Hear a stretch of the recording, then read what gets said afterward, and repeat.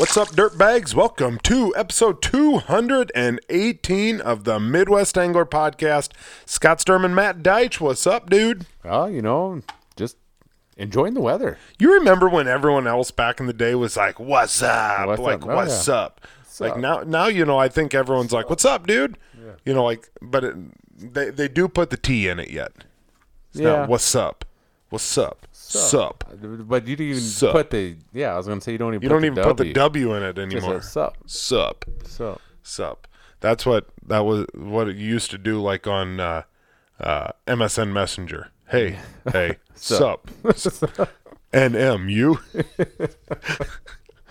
Oh man, those were the days. They were, weren't they? Those were the freaking days. Oh, you know what? One thing I cannot stand is like I get called bruh all the time. Bruh. I'm like, stop calling me bruh. By kids like, at school? Yeah, like a first grader comes running by today at recess, and I said something to him. He's like, bruh. I'm like, don't call me bruh. I said, there's only two people in this world that can call me bruh, and you're not one of them. You ain't one of them. You're not my brother. You're not that guy. You're not that guy. Oh, man. Episode 218 is brought to you by our good buddies over at Dakota Angler in Sioux Falls, South Dakota. Swing on in there. Talk to Josh. Talk to Todd. They are absolutely the best in the business, and they got a couple sales going right now. We got 30% off Rapala rain gear, $55 Shimano Sedona reels, Fenwick Techno rods, normally $229, now $150. We're talking about some frickin' savings. That's right. I know that they got plenty of other sales going on right now. And, Walleye Weekend over in Okoboji. Minnesota opener this coming weekend. Really? Yep. Really? So, well, I'm telling you right now, if you're living in Northwest Iowa, if you're living in Southwest Minnesota, it is worth your time to head on over, make the trip west, get to Dakota Angler, and then head back to your home state. and if you can't make it over there, That's right.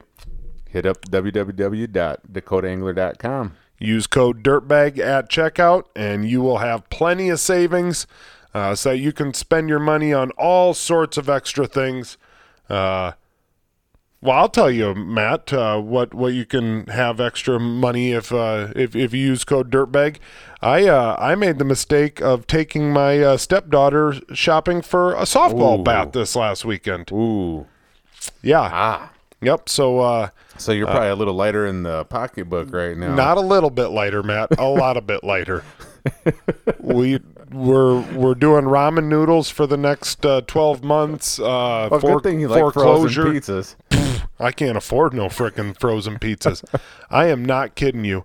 So we go to check out softball bats, and I had no clue. Like I'm thinking if I walk in there, $150 in my pocket, like I'm literally going to walk out with the best damn bat in the place. Yeah. I've got no clue what I'm getting myself into. You're going to get blindsided. I am not kidding you. So we walk up there. We start looking at these bats, and we're looking at Easton Ghost. Like, hell yeah, Easton Ghost, white, with silver, things frickin' badass. Yeah, looking like, cool. There's like this Louisville Slugger that's black that like has flame colors on it. Thing is just tits. We're talking, what is it, Marucci? I think so. DeMarini, Marucci. We got Marucci bats, and I've got a 15-year-old son and a 15-year-old stepdaughter, and they're going back and forth about Cat 10, Cat 7, Drop 10, 33 this, 24 that, that got to have that Drop 10 and Cat 10 and whatever, just going bananas with these bats. And I mean, I'm just like looking to see which one's got the coolest colors. Like, right. Oh yeah, this one's tits or whatever. Yeah, like this one looks cool. Yep. Yeah, and I'm just kind of like, I told Aubrey, like, pick the one you want. Like, pick the one you want. Yeah. Like I got $150. Yeah, hell yeah. Like, I mean, You're gonna get one. Yeah, I mean, we're shopping for softball Maybe bats. we'll get you a glove and some new cleats and stuff like that at the same time.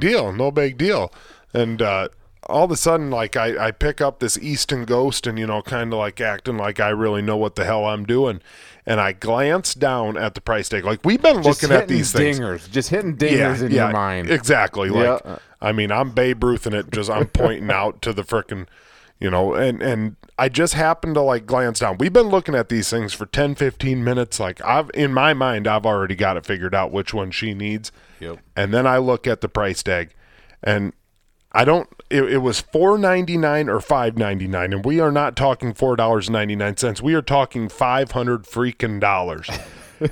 And the guy who was helping us had to have thought that I got kicked in the nuts, because I was your just heartbeat dropped 10. Yeah, it's like, holy moly, like, you have got to be kidding me here. So, like, I'm like, good night. Like, did they put the wrong sticker on this thing? So I look down at the next one. It's like, son of a gun, that is the same thing. Like, that's real. Okay, that's just these Easton Ghosts that are more expensive. So I grabbed the Louisville Slugger that's next to it, and it's like, well, god dang it, this thing's like, if that one was, I think it might have been $5.99. Maybe it was $4.99, but this one's, right there at the $500 ballpark too. And I'm like, holy shit, I am in over my head. I am in over my head. So, whatever, I'm kind of talking to him about, these other ones over here, and he's like, sir, those are basically T-ball bats, and, we're playing high school ball now, and we need these good bats. And I'm like, holy crap. Got you on the sales pitch. We did. We walked out with one. Not one of those $500 ones, but I think it was $400 or something like that. And, oh, my God, I've been debating on buying a set of $120 work boots. For, it's like, how we wear every day. How we pay for $400 bats? Those work boots. Right. And I don't think I can spend the money on it. But god dang it, I don't know, freaking crazy, absolutely crazy.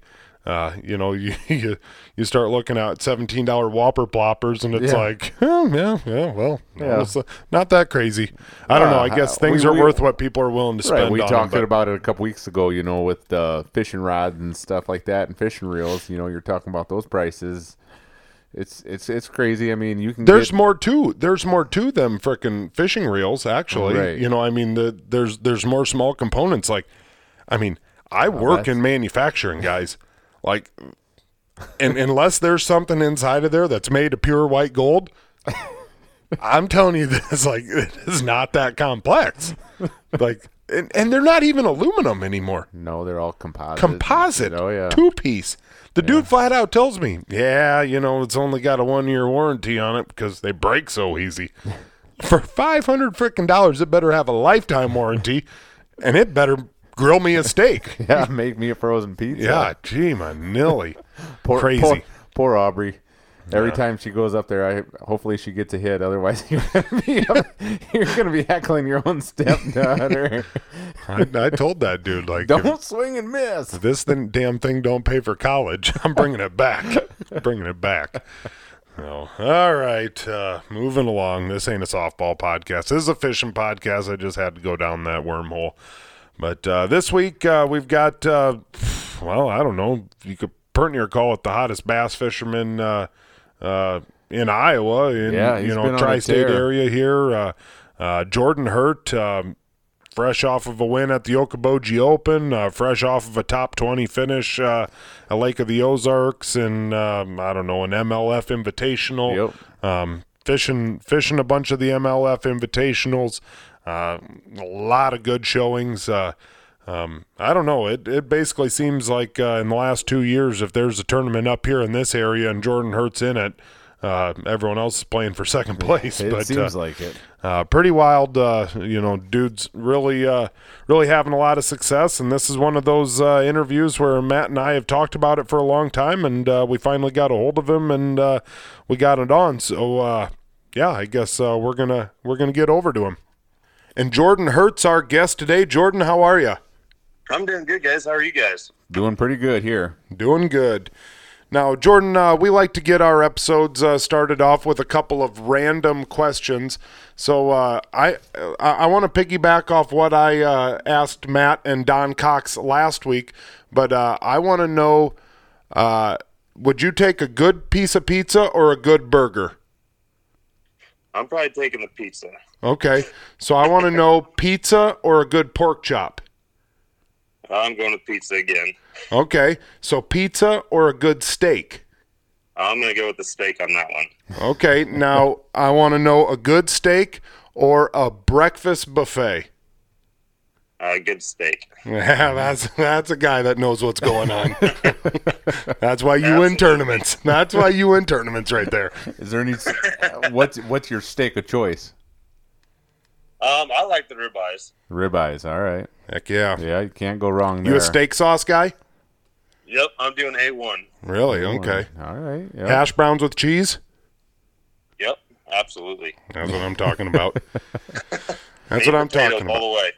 What's the last concert you went to? Man, I don't even know. Not a concert guy? No, I haven't gone. I probably haven't even gone to a concert since I was in high school, honestly. And I don't even remember what it was.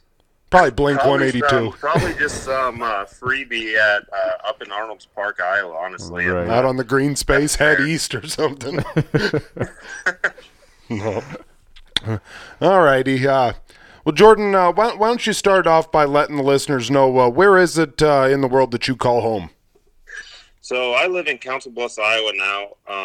I went to school. I went to high school and everything just south of here, about 15 miles or so, in a little town called Glenwood.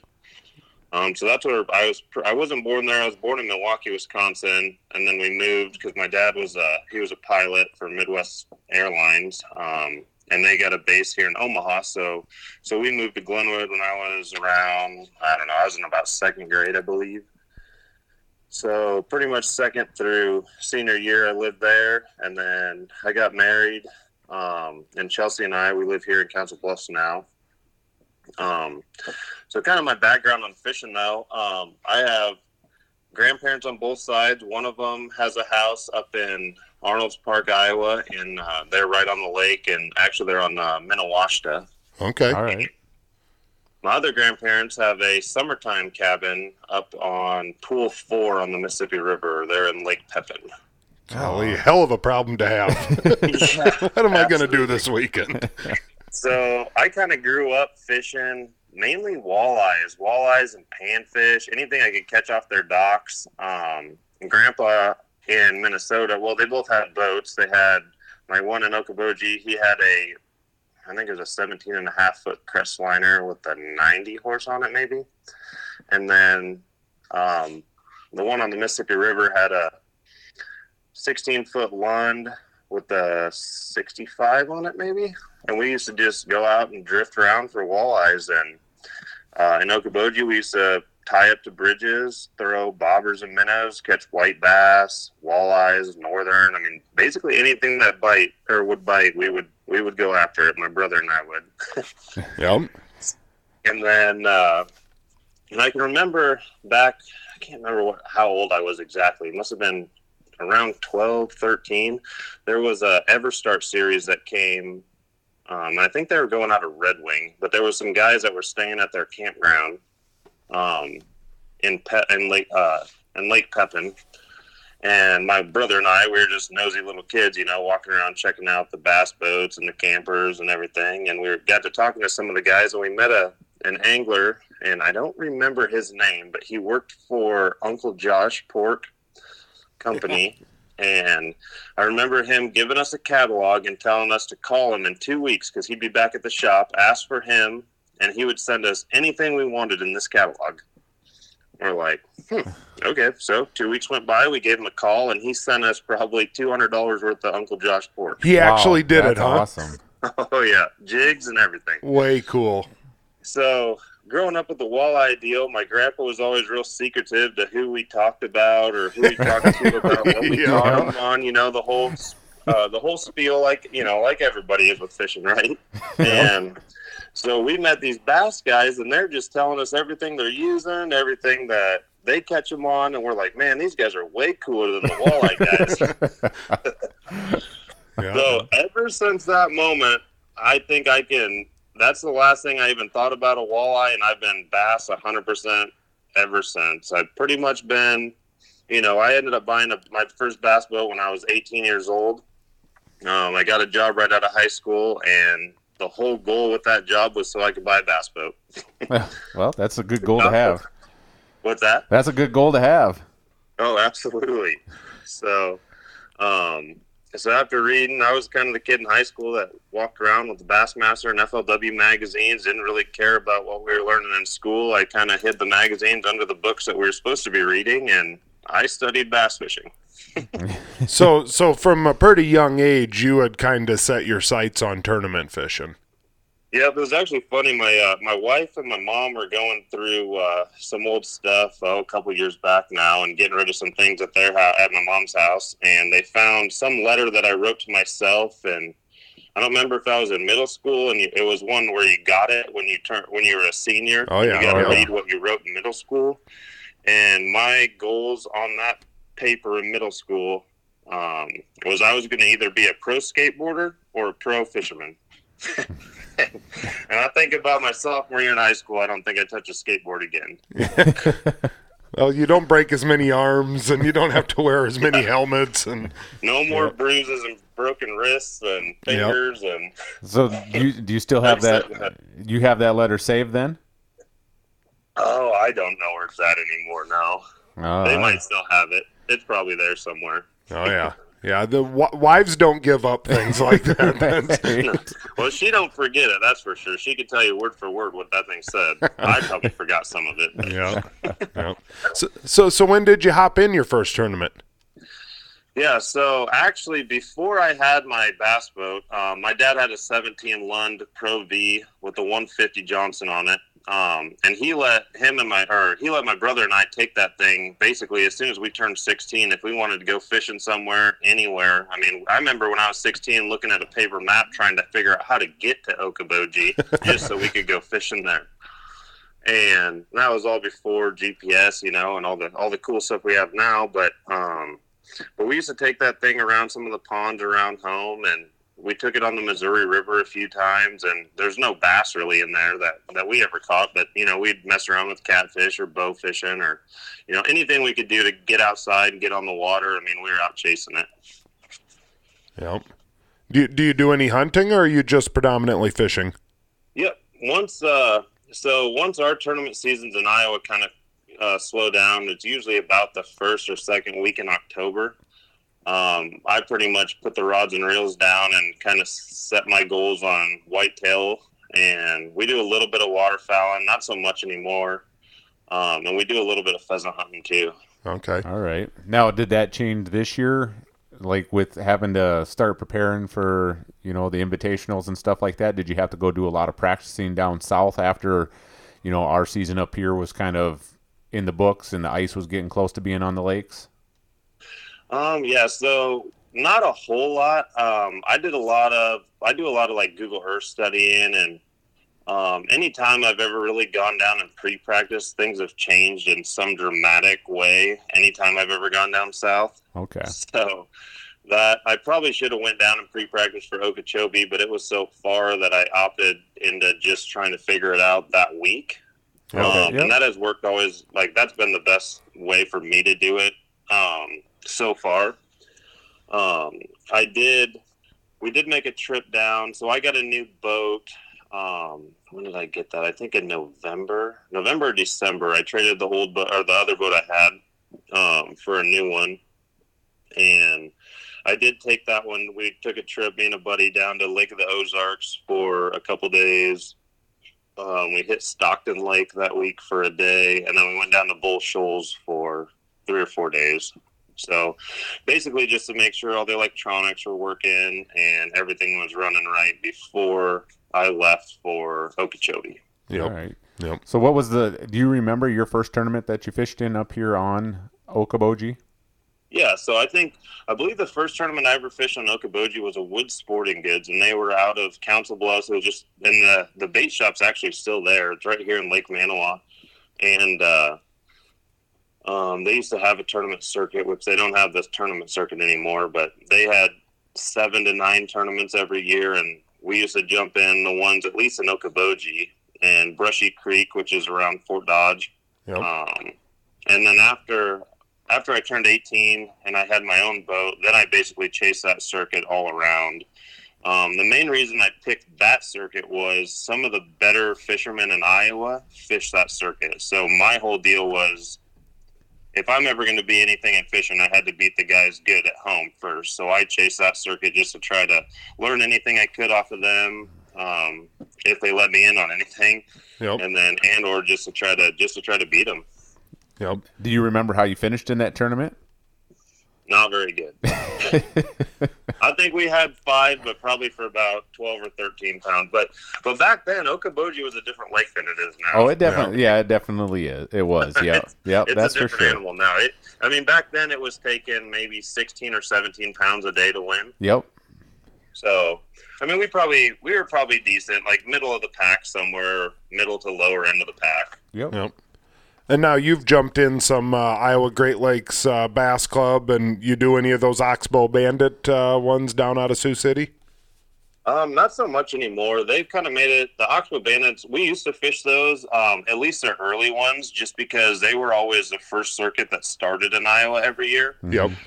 So we were always gung-ho about jumping on, we just wanted to fish, so it didn't matter what we fished. And I remember back in the early days, before we even knew, or before there was even a tournament list to look at, like, what events are going on each week online, or maybe there was, we just didn't know how to work it. But I remember going to the ramps in, like, Creston, Iowa. I would show up with whoever I was fishing with that week at 5 o'clock in the morning, and we would just sit at the ramp, and if a tournament showed up, we'd go and ask them, like, hey, is this an open? Can we jump in? And sometimes they would say it was. Sometimes they would say, it's a closed, you have to have memberships. But then they would usually let us pay the extra $15 or whatever it was for the membership, and we could jump in those and just fish them too. And then you'd win, and they'd be like, those freaking dudes hustled the hell out of us. We didn't do a whole lot of winning in them early days, but we were trying, that's for sure. I don't know. You seem to be making up for it now. Yeah, no, it's been good the last few years, that's for sure. It is definitely nice with, like, social media and, like, a lot of the DNRs and stuff that do put a tournament list out there, so a person can go in there and, kind of look and get an idea of, a schedule that they want to do, or maybe a tournament they want to jump into. So, it has changed a lot. Even within the last, 6 or 7 years, it's crazy how much it's changed. Oh, absolutely. It's made it a lot nicer, for sure. So being from Council Bluffs, do you consider Okoboji your home lake? Yeah, it's not the closest lake to me, but I definitely put the most time on that lake. Yep. One, I have a place to stay up there. My grandparents have a house, and then actually my wife, her parents have a house right across the street from them, which is actually how I met my wife. Ah. Oh, you got to tell this story. How did this? You were holding bass out on the dock. She saw you and was like, son of a gun. Come wheeling up with that bass boat, and she's like, I got to meet this guy. Story like that never once happened with a walleye boat. Yeah. Never once. Nope. Actually, my grandma, she met Chelsea's mom and dad, and my grandma was the one that actually introduced us. And we were, go figure, we were up there for a tournament. And it was Sunday at probably around 4:30, 5 o'clock, and we got back to Grandma's, packed up our stuff, and we're trying to hit the road south. And Grandma comes out, and she's like, hold on, you got to meet the neighbors. And it's like, all right, well, we stood around for a little bit. They came out, and they were actually just getting ready to leave too. So we met, and Chelsea and I were on Facebook or whatever and started talking, and basically didn't stop until we're still going at it. So just like that. Yep. So married and got a kid now, and life's good. Yep. All because you were a bass fisherman. Absolutely. I'm telling you, she saw the boat, the truck, and and you weren't afraid to share information. That's it. Now, so you're talking about fishing some, local club derbies and whatnot. Obviously, at a certain point, you're probably winning these club derbies, and you start thinking about, maybe moving on up. When did that happen that you decided, you know what, I'm gonna try to take this, one level higher? Yeah, so there's not a whole lot of, from just from being in the tournament scene, we would talk to guys that were fishing different things and different events all over, and to jump into the BFLs, because I always thought about I wanted to go fish the BFL circuit over on the Mississippi River, but the downfall with that was it's 6.5 hour drive to get over there, and you got to practice and stuff, and and I have fished a couple. I think I fished a couple BFLs on the river as a co-angler, and I fished one as a boater at Prairie. And then there was one of the guys, I can't remember who was talking about. Well, one of the guys that we know, he used to fish this, they call it the TVF, or the Bass Federation. And the Bass Federation, there was a chapter in Nebraska, but there wasn't one in Iowa at the time, at least, from one I was aware of, at least. A couple buddies of mine, well, actually, the TBF, when was this? This must have been 4 or 5 years ago was the first one we ever entered, and Nebraska was hosting that year their regional tournament, and it was going to be on Okoboji in September. Well, to get to there, you have to go through the state tournament, and you basically have to get an invite to be able to, so you have to finish high enough to get the invite to be able to go to regionals. So a couple buddies of mine and we jumped into a club there were some guys in Iowa that made up a club, joined the Nebraska TBF. We all joined that club, and that made us eligible to fish the state tournament. Well, my one good buddy, Nick Siepker, and Nick ended up winning that state tournament, and I ended up getting second. And the state tournament was held on Okoboji in the spring. So that punched our first ticket to regionals. And I can't remember how regionals turned out. I finished middle of the pack, and I think my buddy Nick, he was somewhere in the middle of the pack too. We didn't do very good. But then for 3 or 4 years later, it was Nebraska's turn to host again. And it might have actually been South Dakota that hosted last year. I can't remember. I think it was South Dakota. They wanted to host the regionals at Okoboji. So, all right. So now we started our own TBF club. And we had a few other buddies that joined it, boaters and co-anglers. And the first stop was the state tournament, which was held in June on Lake of the Ozarks. And the second day tournament was on Truman Lake. Well, we ended up going down. We practiced for 2 days. I practiced one day on Lake of the Ozarks, and I practiced one day on Truman. Lake of the Ozarks, I caught a handful of fish, but they were pretty small, like just 15, 16-inch keepers, nothing too crazy, but you could catch them pretty easy. And then Truman was the same way, but totally different fishing. The Ozarks was like offshore, deep fishing, and Truman was flooded and flipping bushes. And you could get a lot more bites at Truman that day. So I was pretty excited about both of those. So blast off, we ended up going out of the ramp all the way up the river as far as you can get on Lake of the Ozarks. Well, in June, they usually pull water, and that usually sets fish up on points and stuff. So I wanted to get down to the lake. So I made an hour and 10 or 15-minute run down the river and fished the lake and got on a few points. I ended up catching 19 pounds around 11 o'clock or 11:30. And then I wanted to make sure I got back up the river before the boat traffic got bad. And then I got stuck down on the lake. So I made the track back up, and I ended up winning the Nebraska State Tournament, which punched my ticket to regionals last year. And then Truman Lake did not go as hot for me. I actually blanked that one. There was a big BFL or something the day before. There was a couple hundred boats in it, and all the shallow fish I had were either too smart for me to catch or they were already caught the day before. So then I made it to regionals, which was like the third week in September. In my experience, the third week of September is usually a pretty big move. September is a moving month for all the fish on Okoboji anyways. So a lot of the schools get broke up, and it gets to be a little bit trickier to catch them. And the first day of that tournament, I ended up catching 21 pounds, and I was leading it on the first day.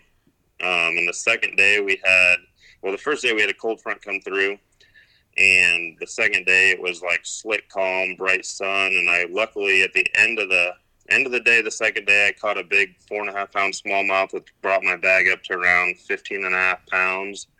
And I ended up winning the regional tournament by a pound or so. And that got my ticket on the Nebraska side for the Bass Federation National Championship, which was held the following spring on Lake Conroe in Texas.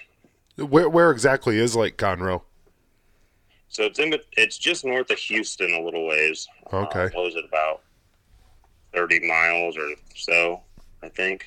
Yep. So it was, and it was a busy lake. During our practice, there was a big bass bash that was going on for all 3 days of practice, 2 or 3 days, and so there was like 300 boats on the deal, which is what it is, right? Like, you can't control any of that. So we pre-fished and did everything we could, and I actually had a really good pre-fish. The first fish I caught at Lake Conroe weighed 8.4.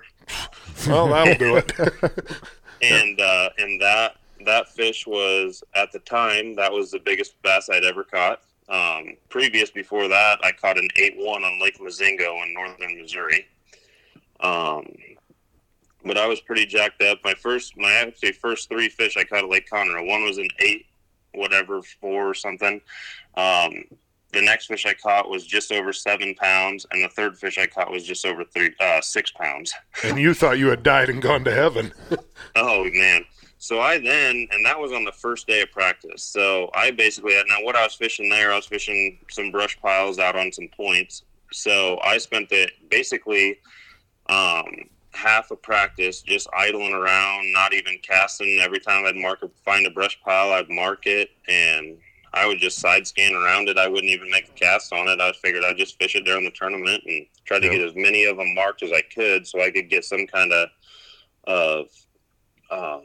milk run going.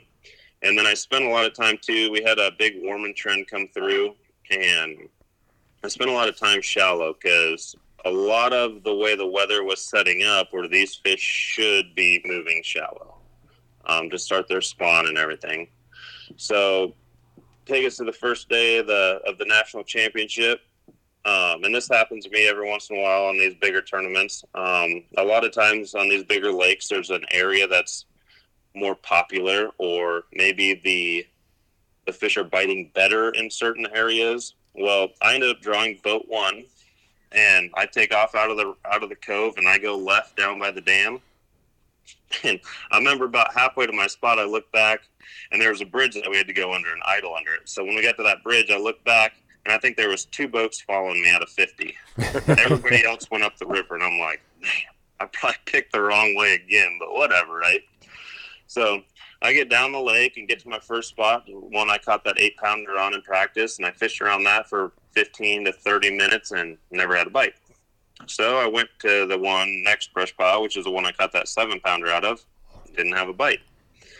Like, all right, I guess we'll just start running new piles. So the very first pile I marked after I found those first 2 piles, I stopped on that one, and I made a cast with the Alabama rig over it. As soon as that thing came over that pile, a fish came out and hit it, and I set the hook, and that thing weighed, on my Rapala scale, it weighed 11.04. And that was your new biggest fish you ever caught. So now that is still currently the biggest bass, and on their scale at the end of the day, it ended up weighing officially 10.15. Okay. Wow. So not quite an 11-pounder, but hey. We'll call it an 11. Yeah. Yeah, it's still a monster. Oh, yeah. And that was the biggest bass I'd ever even seen. And that thing came up, jumped 4 different times all the way out of the water. Wow. And I just, all hell broke loose. I thought I was going to lose him. I didn't know what was going on. Then I got to put the thing in my live well, and he barely fit in there. His nose was touching the front left corner, and his tail was touching the back right corner. It was as big as they could fit. And you're thinking you still got to fit 4 more of them in there. Right. Right. So then, so I went fishing around some more, and I ended up catching a limit. I ended up having not a whole lot to go with it. I ended up weighing 18 pounds, and I think after the first day, I was sitting in second place. I was sitting in second place after the first day with 18 something. I can't remember exactly now, 18 and a half or whatever, and I think 19 pounds was leading it. So then the second day, just in from that brush pile, there was a little, like a channel swing bank, and it had, right on the drop, it had a little bit of rubble rock, and the shad were up there swimming around, and you could I was catching some fish on jerk baits and stuff.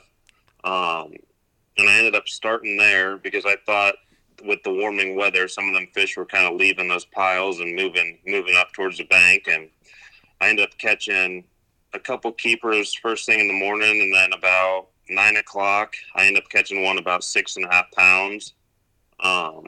And then I just stopped fishing everything down there, and I went back up the lake, and I just started fishing new stuff. Ended up catching 2 more keepers. They're about 3-pounders, and ended up weighing like 17.5 pounds the second day, which then brought my lead. I think I was leading the second day by about 5 pounds, 5 or 6 pounds, something like that. So this is the 3-day tournament?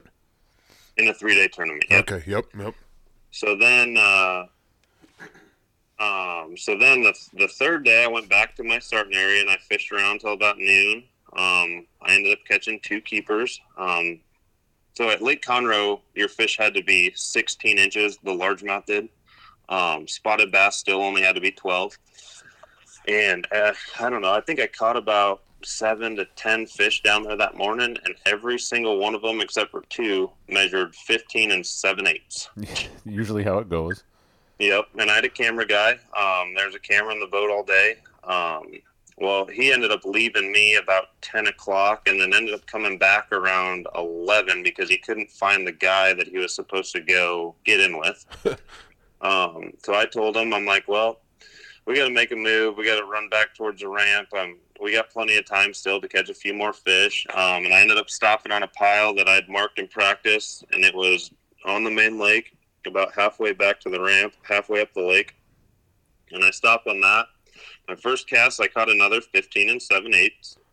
And my second cast, I caught one just over 6 pounds. Nice. So that one really bumped my bag, and then I had like 3 fish for 11.5 or something, or low 11s, whatever. Well, there was a bridge right as we go into the cove, and the first 2 days I ended up stopping on that bridge and fishing for like the last 15 minutes or whatever. Well, I always caught some keepers there, and usually they didn't help.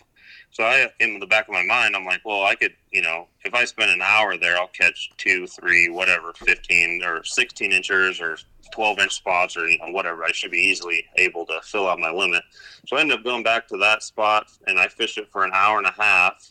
And the camera guy, once we got fishing there, the camera guy kept asking me, who's up on that bridge? And I'm like, man, I don't know. I'm so concentrated trying to catch a bass. Like, I'm not spinning out, but I know that I need 2 more. Otherwise, this thing's going to be not ending the way I wanted it to, right? Yeah. Well, finally, after the camera guy asked me several times, I ended up looking up on the bridge, and there stood Marshall Halverson, which is my tournament partner back home. He had drove my wife and daughter and they were all standing up there on the bridge, just watching me fish. So I got a little choked up. I wasn't expecting them to come take the 14-hour drive down there from home and be there, but they were. And so then I ended up not catching my last 2 fish on that bridge, and I had to roll into weigh-in with only 3 bass. So I was pretty down on myself for not catching, the 5 bass limit that I was pretty sure that I was going to need. And when it all came to the end, Scott Bonema from, and I don't know if that's exactly how you pronounce his last name. Yep. I'm sorry if that was wrong. No, that's it. He was in, I can't remember if I think he was in 3rd place going into the last day. And he weighed a big bag around 18 pounds or so, 17 or 18 pounds. And I'm sitting there in the tank, so we couldn't talk to the guys in the holding tank, so we couldn't even look at their fish, or, they wanted it to be a complete surprise on whoever was going to win. It was going to be a shock to everybody, right? So I'm sitting there doing math in my head. I'm like, well, he was 6 pounds behind me to start the day at least, and I think he was a little more than that. So I was thinking I was going to need at least 11 pounds. And on my little Rapala scale that I was using, I had right at 11 pounds.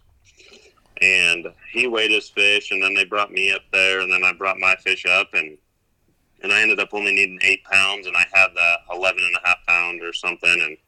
And that I ended up winning the TBF National Championship. I won the Live in the Dream package, which was a prize package that consists of cash and prizes worth $125,000. Came with a brand new Ranger boat.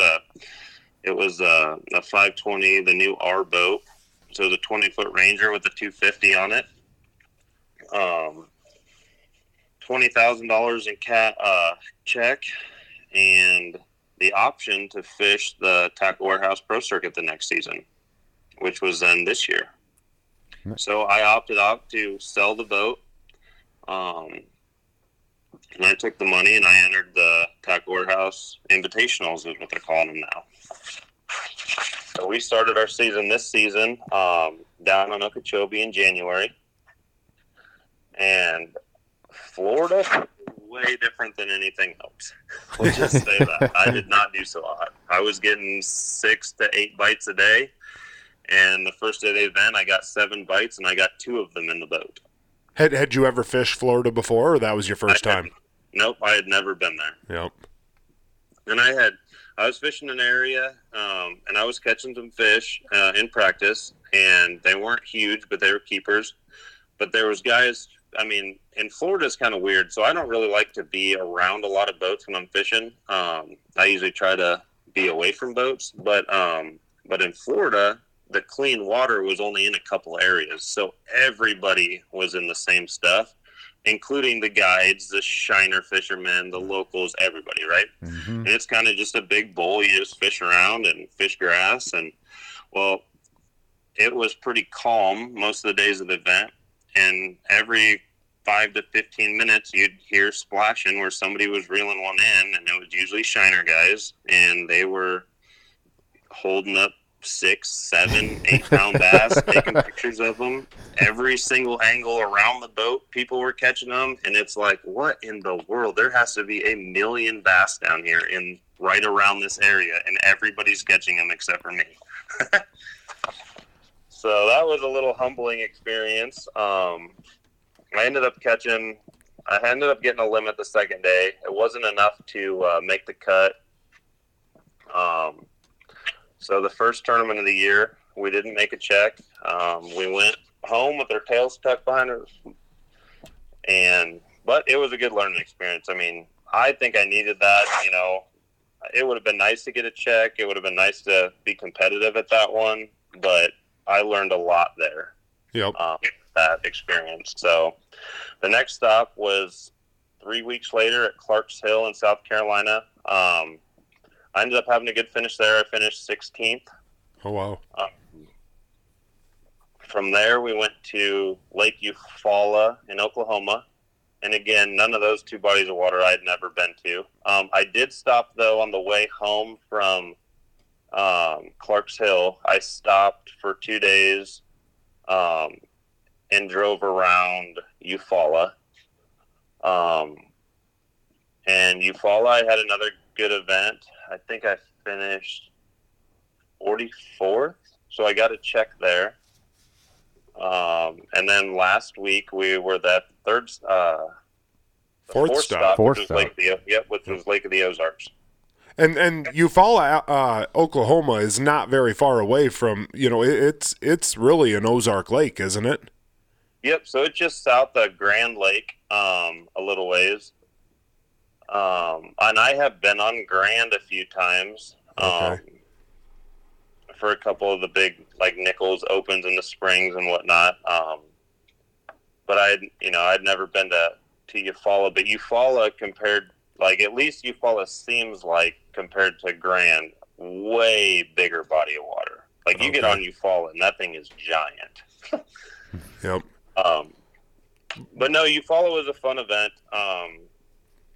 The fish the water was clean, but it wasn't like Minnesota or Okoboji clean. There was probably 2.5, 3 foot of visibility in there. And most of the fish were spawning in around big rocks on some of the rocks had like pea gravel with like big boulders or bigger rock, and a lot of those fish were spawning around them boulders. So that's why I targeted them. And then Lake of the Ozarks. So I had fished on Lake of the Ozarks several times in the last few years. Never in the spring. And we, luckily, Tournament Girls into town, we have a huge cold front. It's been 70s, 80 degrees. And we show up, and it's like 60s, 50s for the high, 40s at night. And those fish were not biting anything in practice. In 3 full days of practice, I think I caught one fish that was over 4 pounds and a handful of just keepers. Yeah. But the first day, Lake of the Ozarks, I ended up fishing around. I had a few fish on the boat. And I come around a dock, and I look up next to the bank, and there's a bed with like a 3.5 pound male sitting on it. And there was a big female just sitting off that bed. So I sat there, I power pulled down, and I messed with that male for, seemed like forever, but it was probably only 20 minutes or so. And finally, one of the last flips into the bed, that male nose down on my bait, and he goes to suck it up, and he does. He sucks it in his mouth. Well, I saw in the corner of my eye that female was pulling up on the beds. So I think I had a limit at the time, but I had like a 12-inch spot in the live well. So I knew I needed to for sure get rid of that one. And now I've got probably the biggest bite I've had all day on the end of the line, and I don't set the hook because I didn't want to scare that female. So he spits the bait, and he swims off the bed, and she swims onto it. And it took me 3 or 4 more flips, and she came up to the bait, nose up to it, sucked it in. I set the hook, and it was a 5.6, or 5.06, and she ended up being the biggest bass of the tournament that day. So I won big bass the first day. And then, a couple flips later, that male, he came back, and I ended up catching him, and I think he was like a 3.14 or 3.15. So I ended up weighing around 18 pounds the first day in that event, and I was in 6th place. The second day, after that, I went and ran a bunch of new water just looking for new beds and new fish, and I found a few. Couldn't get them to bite the first day, so I rolled back to them the second day. And the bigger ones that I'd found, I couldn't get them to bite. And I don't know if they'd been caught before or what, but they were, and I think it was part of the cold fronty conditions and just warming up everything too. And I think I ended up weighing 11 and a half pounds or something the second day, which dropped me down, to 16th place or something like that. And then I ended up catching another 11 and a half pounds or so the third day. And I don't remember what I finished, 19th maybe. Yep, 19th you got. So you've got a 19th, a 14th, a 16th, or a 44th, and then a not so good finish down in Okoboji. But you've got 2 top 20s, a top 50, and then, I mean, honestly, for a rookie season, I mean, you got to be looking at that thinking, all right, like this is pretty freaking good. Yep. Nope. I've been super happy so far with the way everything's going. It's given me a lot of confidence at that level. Especially being in 6th place after the first day at Okoboji, like that was pretty cool. I thought. I was pretty jacked up about that. Yeah. Unfortunately, it slipped a little bit, but not too far. What was it like now? In the mornings when I'm up at the weight room at the school here, I always, if there's a tournament on, I'll always turn it on the TVs and have all the high schoolers watching it. And they thought it was pretty cool that what we would consider a local guy around here, there you are up on the screen. What's it like having a cameraman in the boat with you? So at Lake Conroe, that was the first time I ever had a cameraman in the boat. And I was a little anxious with that. One, I'm not used to having a camera, 10 feet from your head or 10 inches from your head when you're Right. concentrating, trying to fish, move around and stuff, and it was all good. I haven't had a bad experience with it. A little nerve wracking, I guess you could say, but for the most part, it's been good. They've always been super respectful. Anything you ask them or whatever, if you want them to stand over here, whatever, they usually do that. And it's been really cool. But yeah, once I get over my nerves a little bit on being on camera, it should be a little bit better. I believe that. It's probably a pretty surreal feeling because I mean I'm sure that you grew up watching like fishing shows on TV and stuff like that, and now all of a sudden it's like here it's you. I mean here you are live all around the world. I mean not just like some local TV station. I mean people are tuned in worldwide to watch. Yeah, absolutely. Yeah, you're always recording me, Matt, but it's on Snapchat, and you're making fun of me. Well, there's another miss. Yeah. No, there's another miss. And for whatever reason, something in your head always tells you it's different than just Snapchat. Oh, it is. You know what I mean? It is. It's really not. But Right. Yep. So what does the remainder of the schedule look like for you? Yep. So we leave. I think that when is June 14th through the 17th, I believe. We go up to the Potomac River. All right. And then the end of July, we are at, and I always take these tournaments one at a time, so I always forget all the dates. I always have to go back and look through. But the end of July, here we go. So, yeah, the 17th through the 19th is the Potomac River. And then July 25th through the 27th, we're at the Mississippi River at La Crosse. Oh, nice. Yeah. Hell yeah. So I've been to La Crosse a few times. I like it up there. I've caught some good fish up there. Yep. So I'm pretty excited about that one. The Potomac River, it's a tidal fishery. That's going to be a little bit different. Never fished one of those before. Yeah. Yeah, that's a but whole I'm pretty different excited egg. to get over to that one, too. I think it's going to be a lot of fun. A lot of things I've read about it so far, that there's a lot of fish up there. And the weights are probably going to be pretty stacked. I mean, it's going to be ounces separating guys. Mm-hmm. But it sounds like they usually catch them pretty good up there. So is this an Angler of the Year deal, like top 5 in Angler of the Year at the end of the year qualify for the next level up, or what exactly is the goal of this particular series? Yep, so the top, and I don't want to be wrong and say the wrong thing, I think it's a top 8, but it could be the top 6, get an invite to the Bass Pro Tour. It is the Bass Pro Tour, okay. Yep. And then there's a Rookie of the Year race as well. This year, with it being the Invitationals, they did bring a lot of new people in. So I think there is 70 of us rookies this year, which is a lot for usually these deals. You know, usually there's a handful of them, right? But there's 70 of us this year, which is fine. But yeah, so there's a Rookie of the Year race. And that, I think they give away a Polaris Ranger if you win that title. Nice.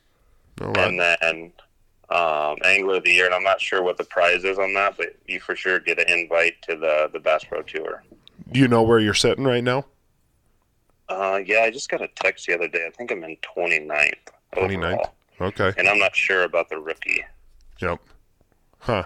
So you know, say you qualify. I mean, I'm assuming you're going all in for the Bass Pro Tour, correct?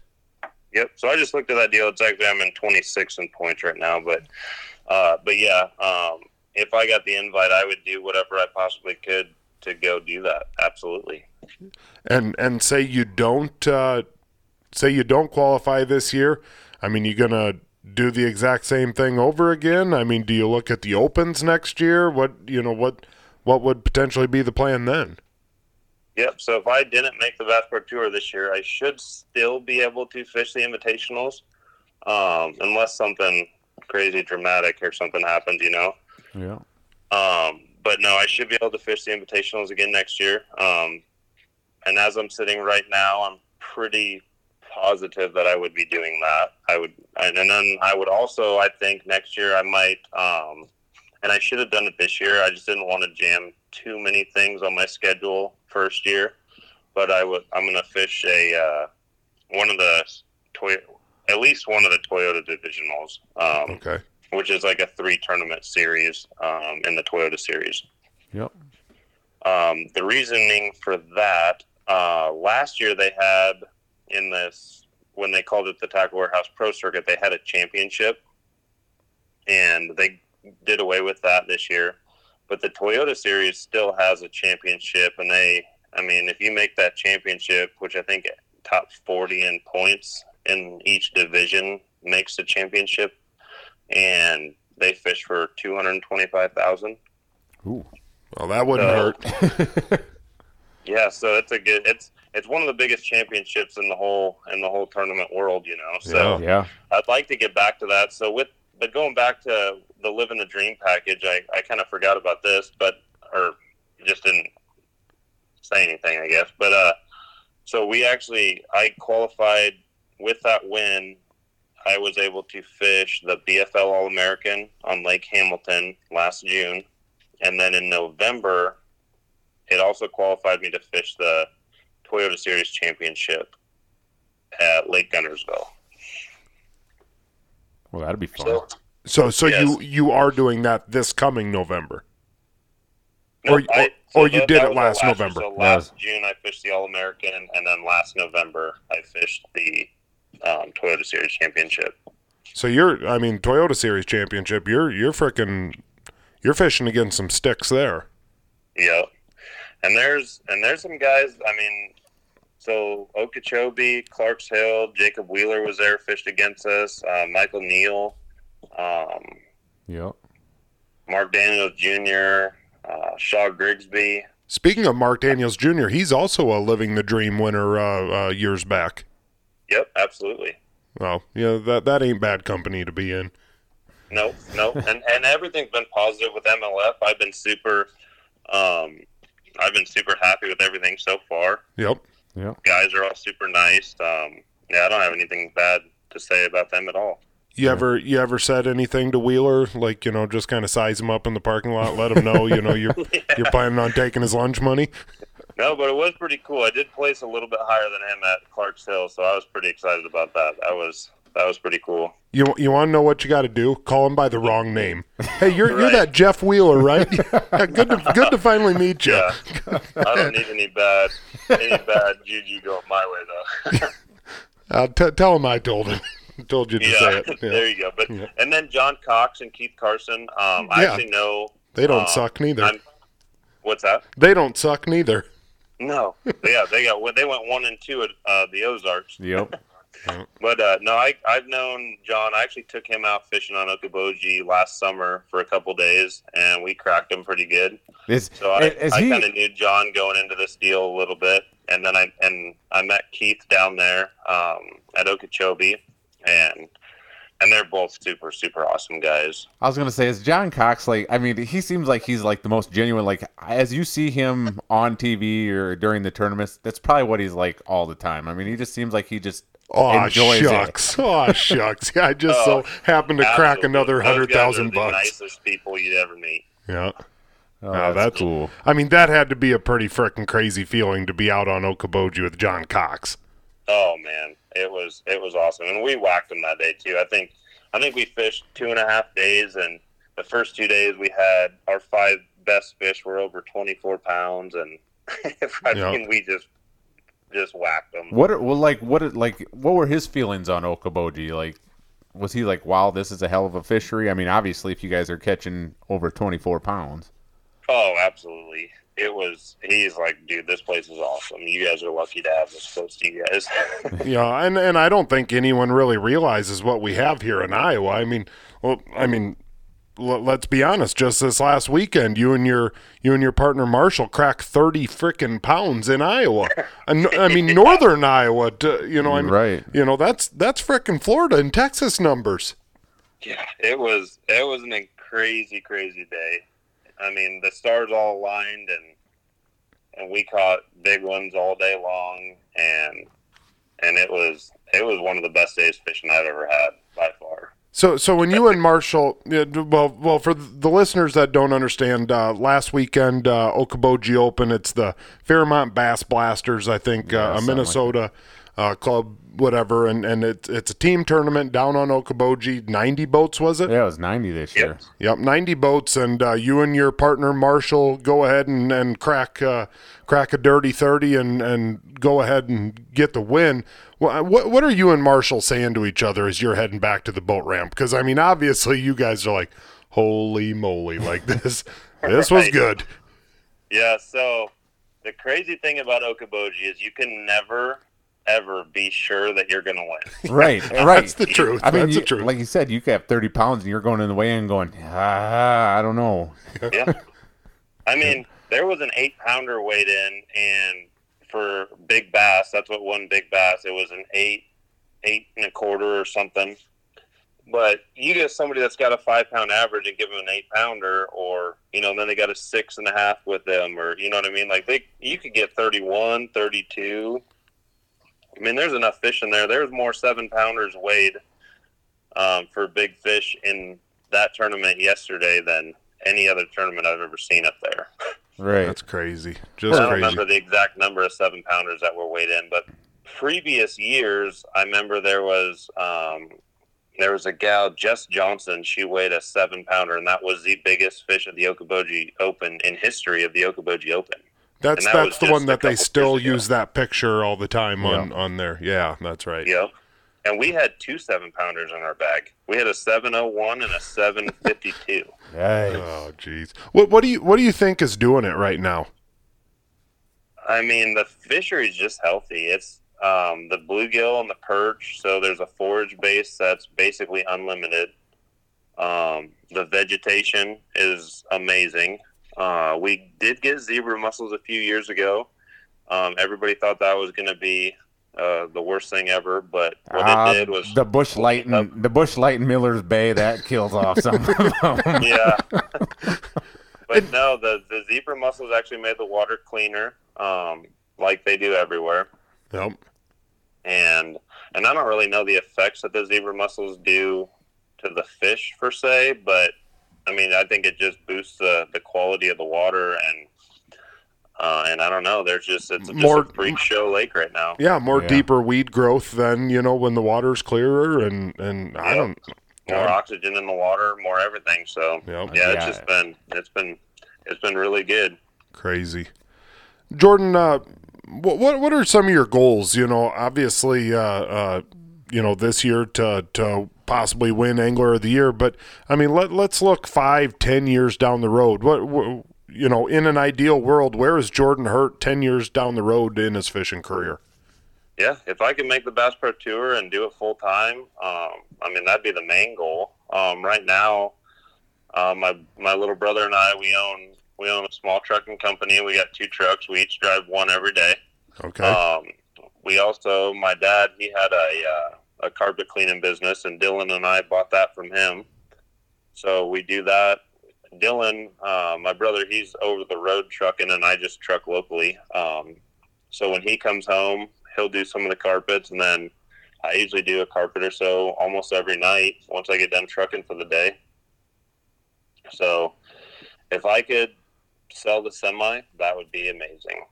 Yeah. Right. I would do it in a heartbeat, I promise. Yeah. So, obviously tournament fishermen, whatever, you got to have a lot of companies that are standing behind you and believe in you. Throw a couple of those, throw all of them out that you can remember. Yep. So the Bass Federation, they give me a sponsorship, which helped with some entry fees paying and stuff like that. So that'd be one of my number ones this year. Pro's Choice Marine, they're out of Warsaw, Missouri. I'm running their wrap on my boat this year. They're a super, super awesome. They have all Nitros, Tritons, Rangers, anything you could imagine. Probably the biggest inventory you're ever going to find anywhere in stock, almost just about all year long. And some of the best prices in the industry right now.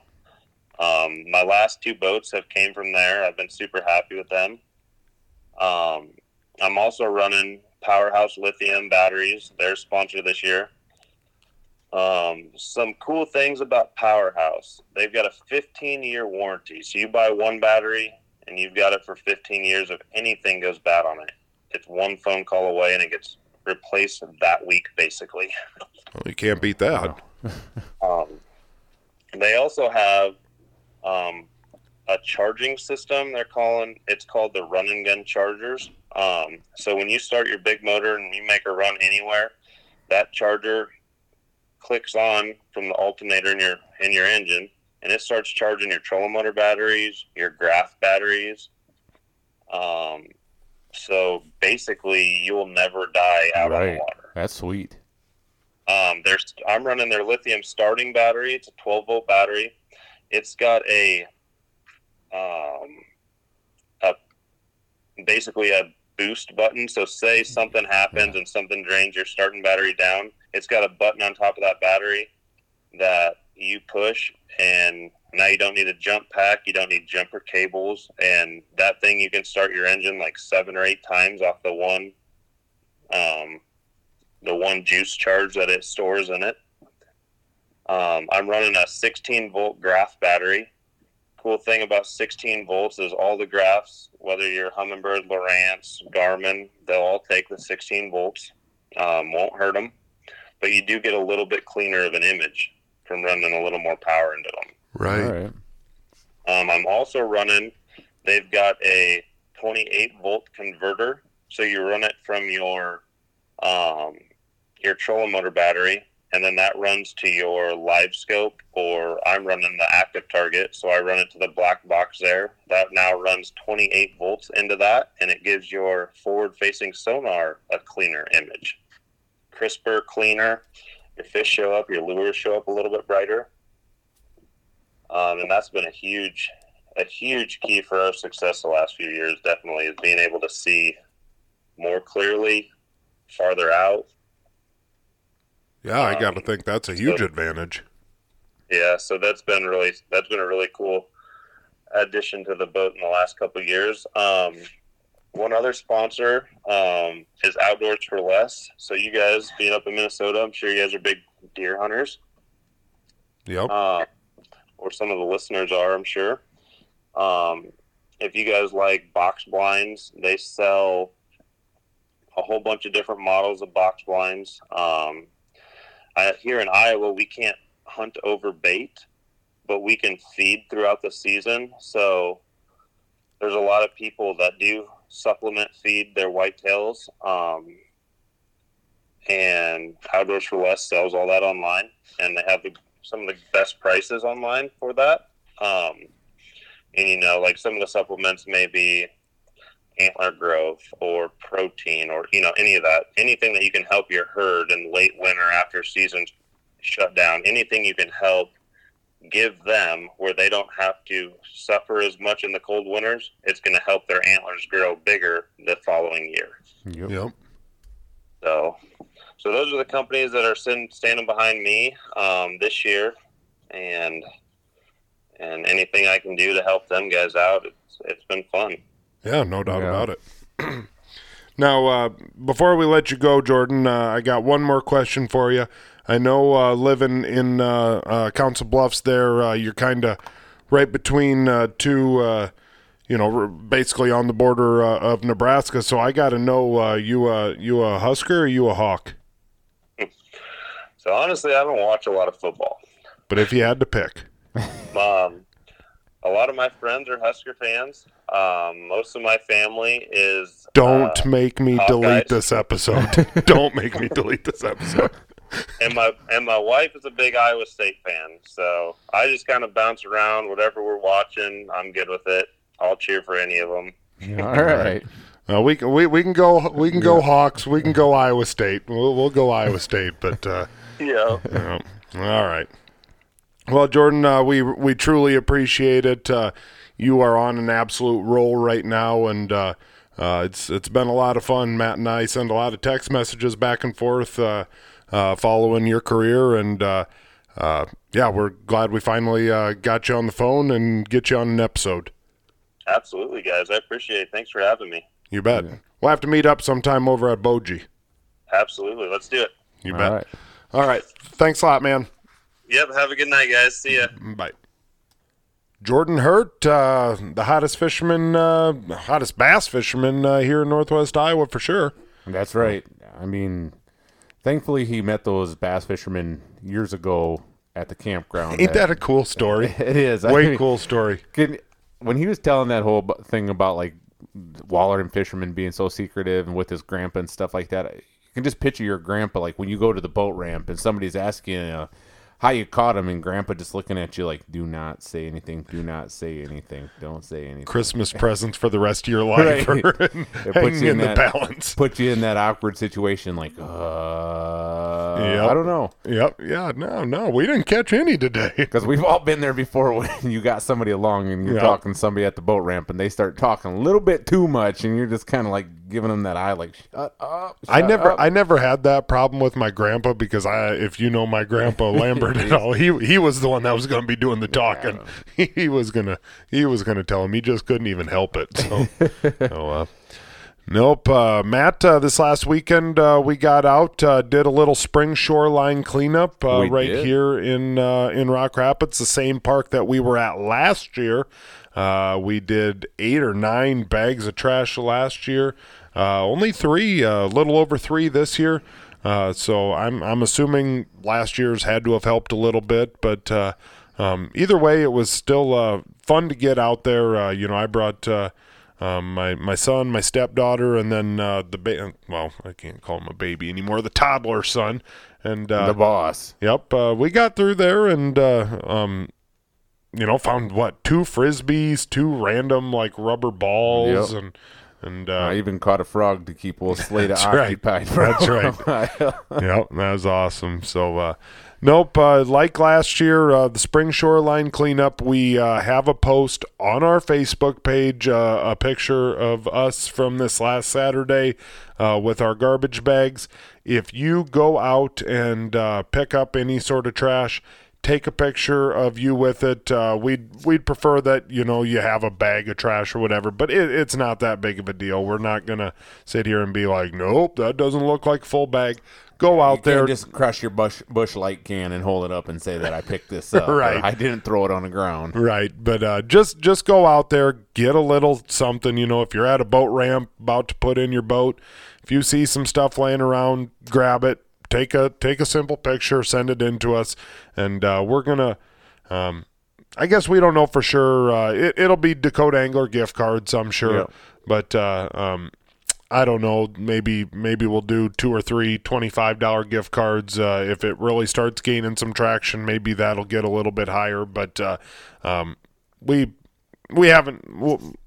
We'll just be plain out honest. We haven't done a whole lot of thinking into it.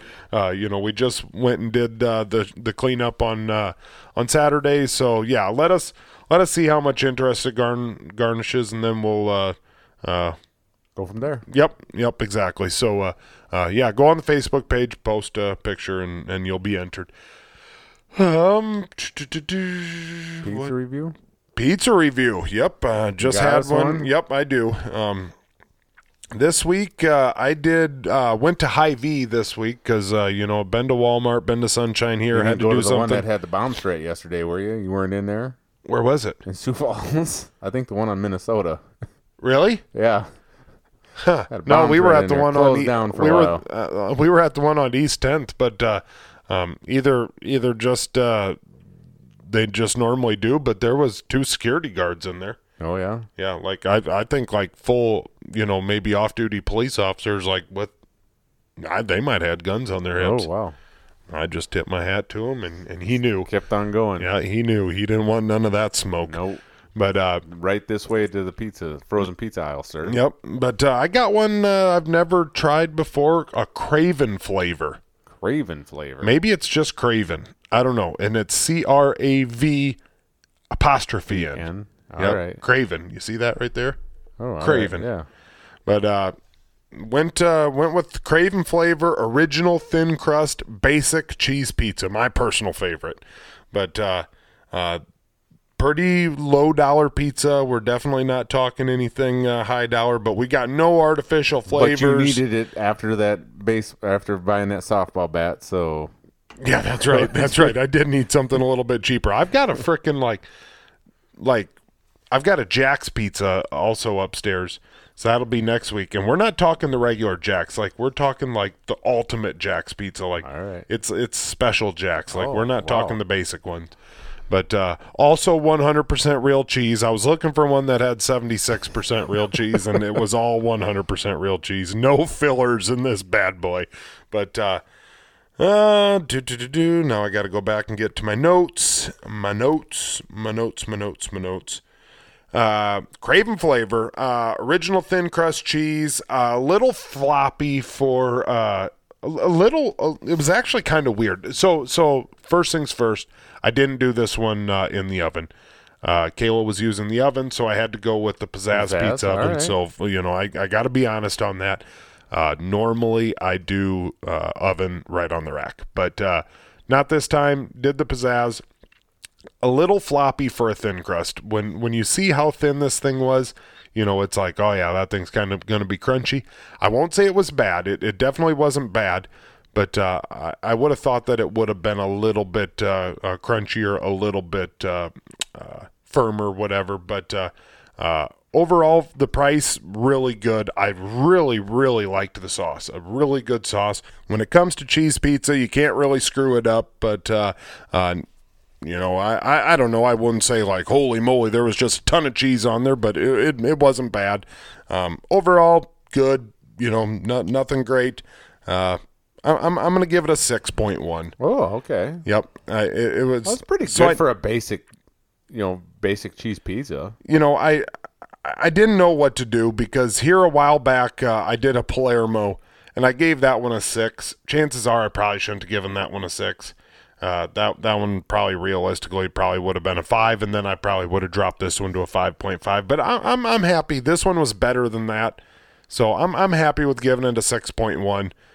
Definitely ain't any better than that, but I'd buy it again. I'd definitely buy it again. So it is what it is. That's a pizza review for this week on episode 218. Craven flavor. Craven flavor. Next up. Good News Stories brought to you by our good friends over at Freedom Brew in Larchwood, Iowa. The absolute very best, no questions asked coffee shop in the United States. And we're searching the ones in Canada right now, but it looks like they're going to be the best in North America. Yep. Because not a whole lot's good up there in Canada besides the fishing. Maybe Hortons. I don't know. But whatever the case, Freedom Brew, Larchwood, Iowa, Austin and Brianna are the absolute best. Swing on by there. I will guarantee you, I can almost personally guarantee you to the point where I'd buy your dang coffee, that if you go there, you are going to have the absolute very best cup of coffee you ever had in your frickin' life. And friendly service. Absolutely. But I'm telling you, I know these guys, these ingredients. Like when I'm talking to Austin, Austin's telling me like, yep, like these are the very best. And in my mind, I'm like, well, what about doing, something a little bit different, to kind of get your profit up there a little bit more. That ain't him. No, that ain't him. You are getting I can guarantee you, they are the absolute best ingredients you can possibly buy. That's just them. That's how it works. So go to Freedom Brew. You won't be disappointed. Give you a kick in the shorts to keep on keeping on. Good news story of the week. Today is the 8th, so that means tomorrow's the 9th. Today's my good buddy Sticky's birthday, Brandon Acevito. It's his birthday today, but that means that 2 days ago was my cousin Destry's. That means tomorrow is my dad, Sleepy Roy Sturman. Ooh. His birthday tomorrow. Don't ask me how old he is, probably but like I think it's like 59. 59. I think it's 59. I don't think he's the big 6-0 yet. I think my mom's going to turn 60 in September, but I think he's the big 5'9". Sleepy Roy Sturman. Well, mine, I guess I have some birthdays too. My niece Hallie. Okay. It was her birthday the other day, the 3rd. I believe 11 is what she is now. So next week, actually, my nephew Coy, it's his birthday. Gee, Manili. So there, and then it was my mom and dad's 45th anniversary. 45th anniversary. On the 6th, yep. Hard to believe they've been together that long. I mean, they made it through raising us boys. They can make it about through anything. It's just a downhill slide from here. Right.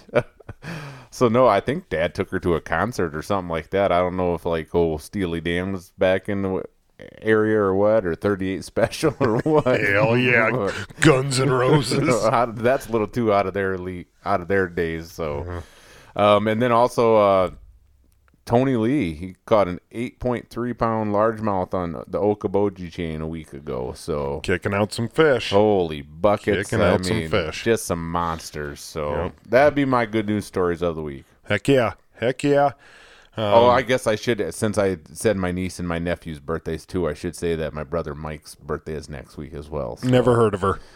Never heard of her. All right, guys. That is episode 218. We appreciate you guys for tuning in. We look forward to talking to you guys again. Episode 219 next week. Later.